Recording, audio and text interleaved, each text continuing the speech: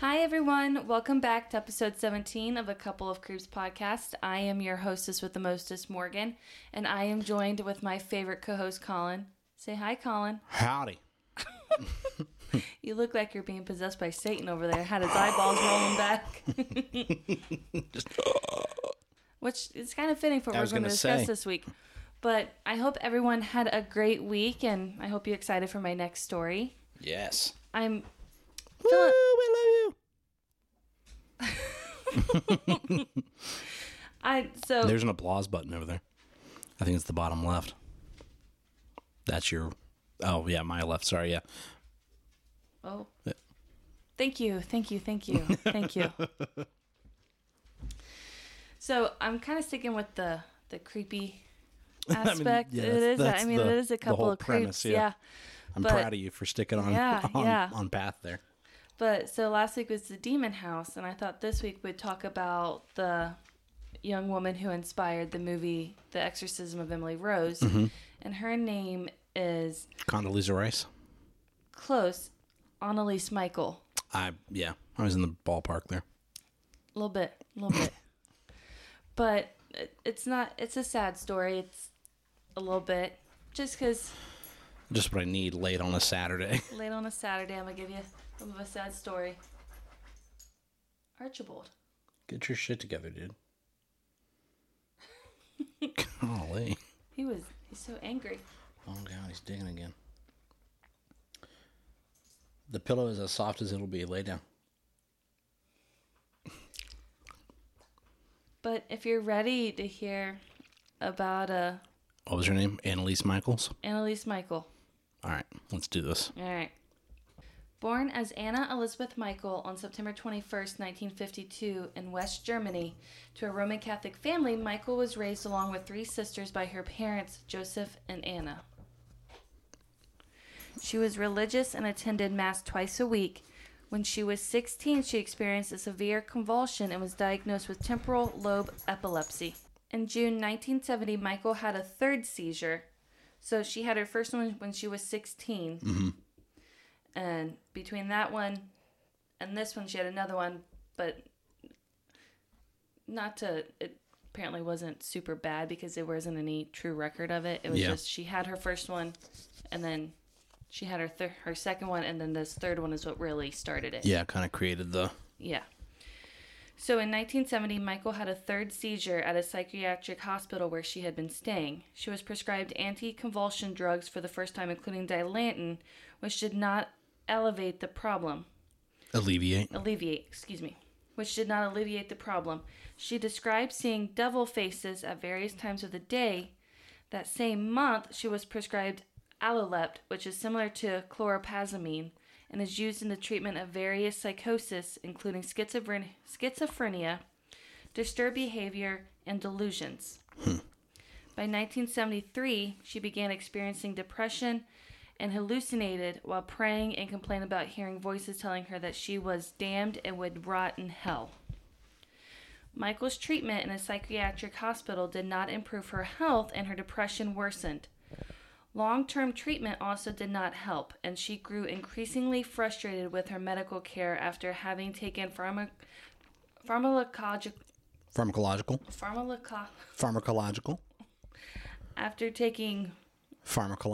drugs for 5 years. Michel became intolerant of Christian sacred places and objects such as the crucifix. Michel visited San Domingo with a family friend who regularly organized Christian pilgrimages. Her escort concluded that she was suffering from demonic possession because she was unable to walk past a crucifix and refused to drink the water of a Christian holy spring. So they're like, oh boy, she's got some demons in her. So all that's going on. And her father, Ernst Alt. Ernst Alt is his name? Yep. Okay. Father Ernst Alt. Oh, not her father's. No, this father. Is father. Yeah. Father like, Ernst excuse Alt. me, father. Yeah. So what I'm about to read is from a interview that he had done when all of this was happening. I like that your example of clarifying was, like, excuse me, Father. For I have sinned. Not forgive me, Father. Excuse me, Father. Pardon me, Father. But Pardon me, Father, for I have committed sinned. a sin or twice. For I have sinned. So, he states, Anneliese told me, and Frau Hein confirmed this, that she was unable to enter the shrine. She approached it with the greatest hesitation, then said that the soil burned like fire, and she simply could not stand it. She then walked around the shrine in a wide arc and tried to approach it from the back.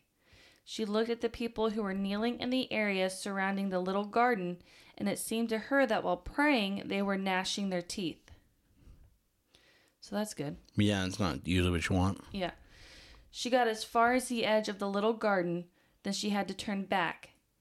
Coming from the front again, she had to avert her glance from the picture of Christ, which when she was facing the garden, there was like a chapel in front of her, and right at the back wall, when you enter, was a picture of Christ. She made it several, so she couldn't look at it. Yeah, he was staring her down. Yeah, and she was feeling it. Mm-hmm. She made it several times to the garden, but could not get past it. She also noted that she could no longer look at medals or pictures of saints. They sparkled so immensely that she could not stand it. They were just blinding. Yeah. So, Michael's family and community became convinced that she was possessed and consulted several priests to request an exorcism. The priests declined and recommended the continuation of medical treatment and informed the family that exorcisms required the bishop's permission. So even most of the churches in that area were like, sorry, we can't help you. We can't she help. Just needs medical attention. Yeah, we don't think she's possessed. She just needs psychological help. She needs some medical attention. You might want to look there. In the Catholic Church, official approval for an exorcism is granted when the subject strictly meets the set criteria and is considered to be suffering from possession and under demonic control. Intense dislike for religious objects and supernatural powers are some of the first indications. Michael worsened physically and displayed aggression, injured herself, drank her own urine, and ate insects. Yeah, it's not good. In November 1973, Michael began treatment with Tegretol, an anti-seizure drug and mood stabilizer. She was prescribed antipsychotic drugs during the course of the religious rites and consumed them frequently until sometime before her death. Despite taking these medications, Michael's symptoms worsened, and she began growling, seeing demons, and throwing things. And what time frame are we looking at again? 1973. The 70s, okay. So, Father Alt declared that Michael didn't look like an epileptic, and he did not observe her experiencing seizures. Alt believed that she was suffering from demonic possession and urged the local bishop to allow an exorcism.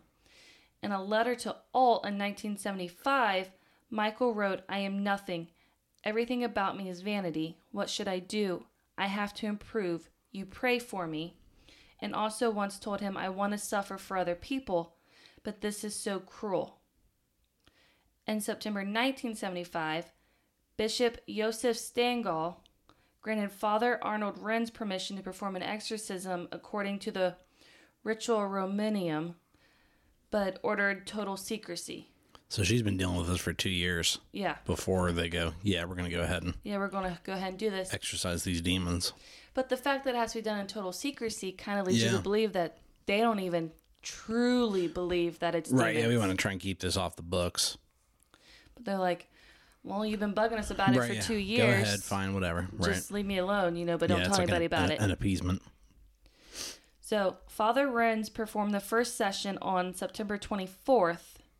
Michael began increasingly speaking about dying to atone for the wayward youth of the day and the apostate priests of the modern church. Her parents stopped consulting doctors at her request and relied solely on the exorcism rites. A total of 67 exorcism sessions, 1 or 2 each week lasting up to 4 hours each, were performed over approximately 10 months in 1975 and 1976. Towards the end of her life, Michael began to refuse food.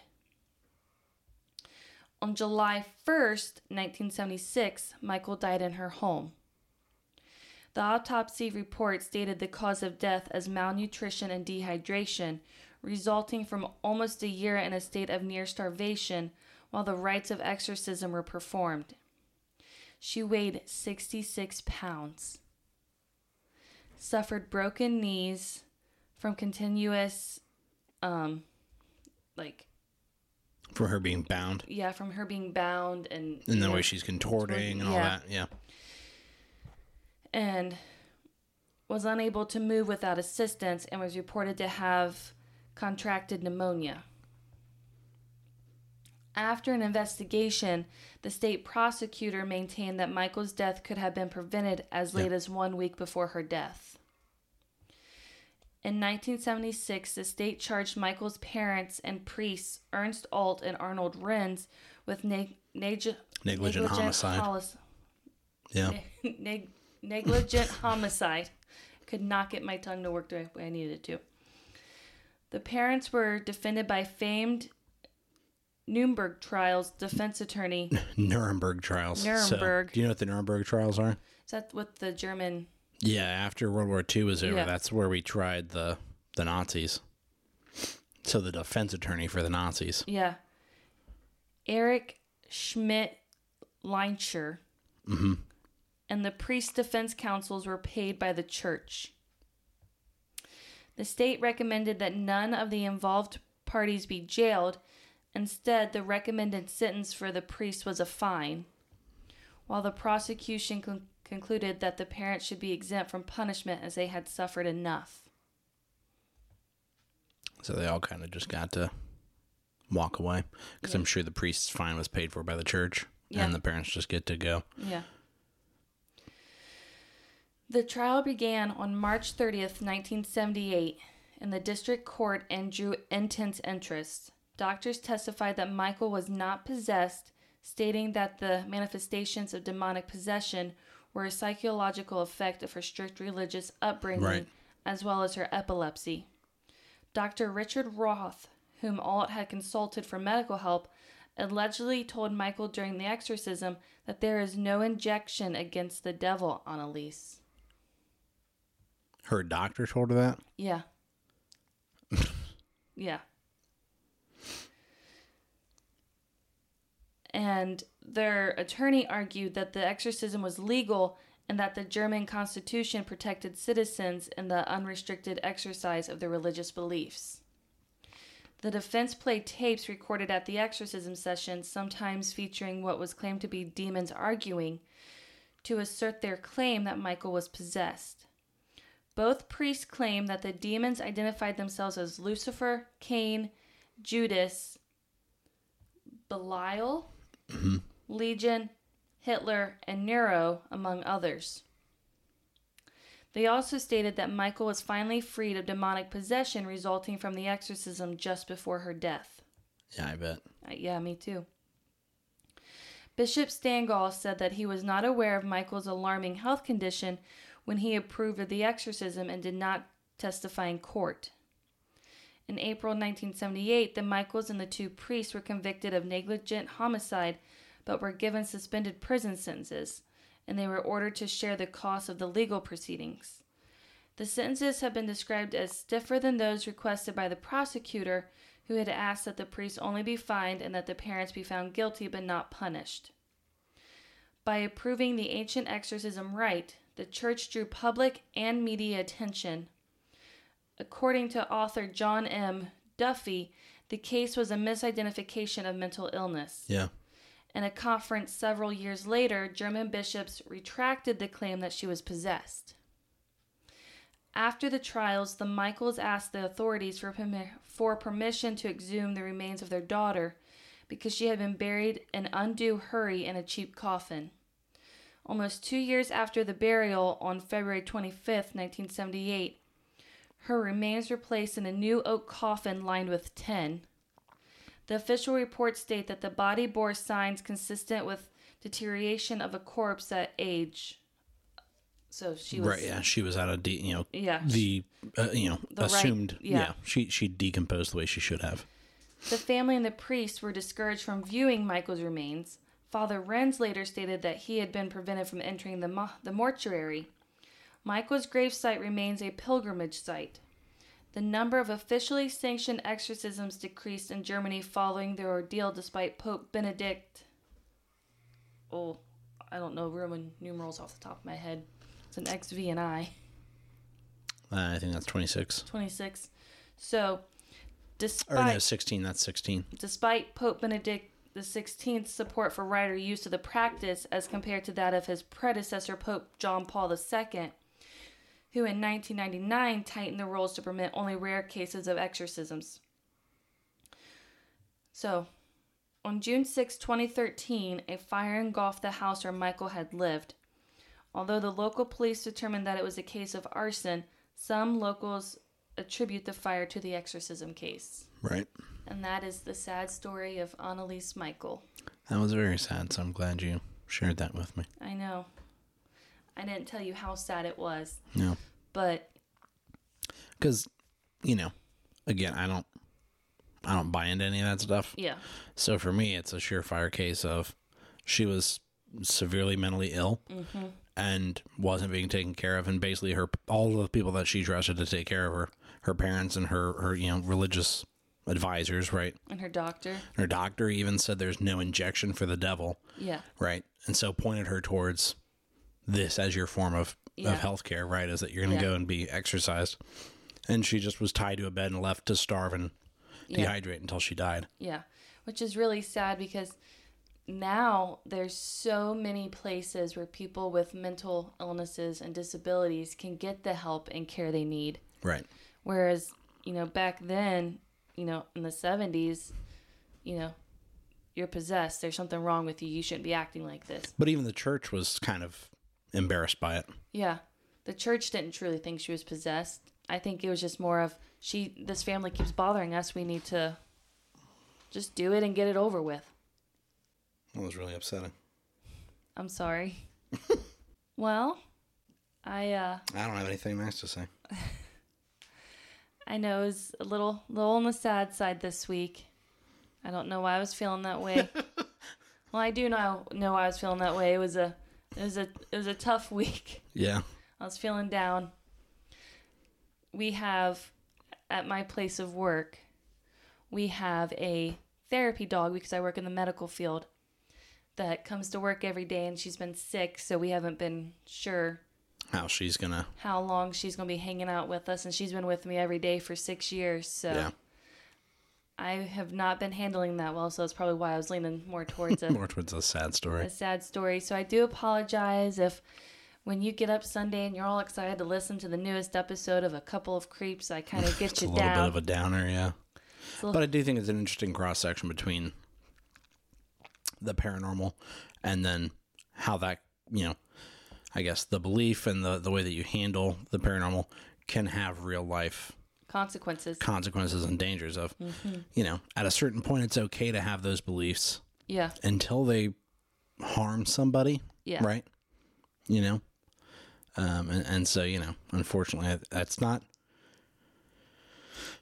like that's the only time it's ever happened. Yeah. And it's not like it stopped in the 70s. Yeah. It's happened in this decade. Yeah. Or I guess not this decade, but within the last decade, where I remember in the U.S. here, a couple that got sentenced to prison because they tried to cure their daughter's sickness with prayer. Yeah. And she died. I remember that. It was all over the news. And it's like, well, she would have survived had she seen medical attention. Yeah. Right. You folks killed her. You watched her die and went, well, it's... Because it's one of those things where, it could be something as easy as a common cold or a sinus infection. It turns into pneumonia or some sort of severe infection. Easily treatable if you just go to the doctor's office. Right. But, so, happy Sunday. The Lord's Day. Forgive me, Father, for I've sinned. Yeah. Happy Sunday. If you have any recommendations, you want to talk to me about anything. Feedback. You can always reach me at my email at the letter A, coupleocreeps@gmail.com. I've got an Instagram and a Facebook page. Please like and follow. And again, I apologize. I was a little bit of a Debbie Downer this week. Well, we should be back up and we're running. Back and spry next week. Spry next week. Not quite as depressing. But with that being said, Colin, do you have anything else you want to add? I don't think so. Oh, other than Chris was on last week, right? And we kind of plugged our 52nd episode of the Simply Well podcast. Yeah. This coming week will be our true, actual 1 year anniversary. Yeah. Because last year, our first episode was about the Batman, and we got the notification today that a year ago yesterday, right? Yeah. We were watching the Batman, so. You're welcome for tagging you and everything. That's right. So we are a year from our adventure starting, and so this Wednesday will be our true 1 year anniversary of the Simply One podcast. So. And I'm chugging along on baby number 17. That's right. I'm still a teenager. I'm still learning. Right. You know? Yeah, you're in the double digits. I'm in the double digits now. One more and I'll be an adult. I'll really have to figure shit out. This podcast will be able to vote in the United States. That's a lot of pressure right there. And in Germany to be allowed to drink. Yeah. Yeah. I had a friend in high school who joined the Marines when he graduated. And after basic training, he got stationed in Italy. Yeah. And he sent us all pictures of him drinking. You know, we're all on our college campuses and our dorms. Sneaking booze, and he's over there just having one with lunch. Having one with lunch with his friends, you know. Hope you guys are enjoying class. I'm over in Italy.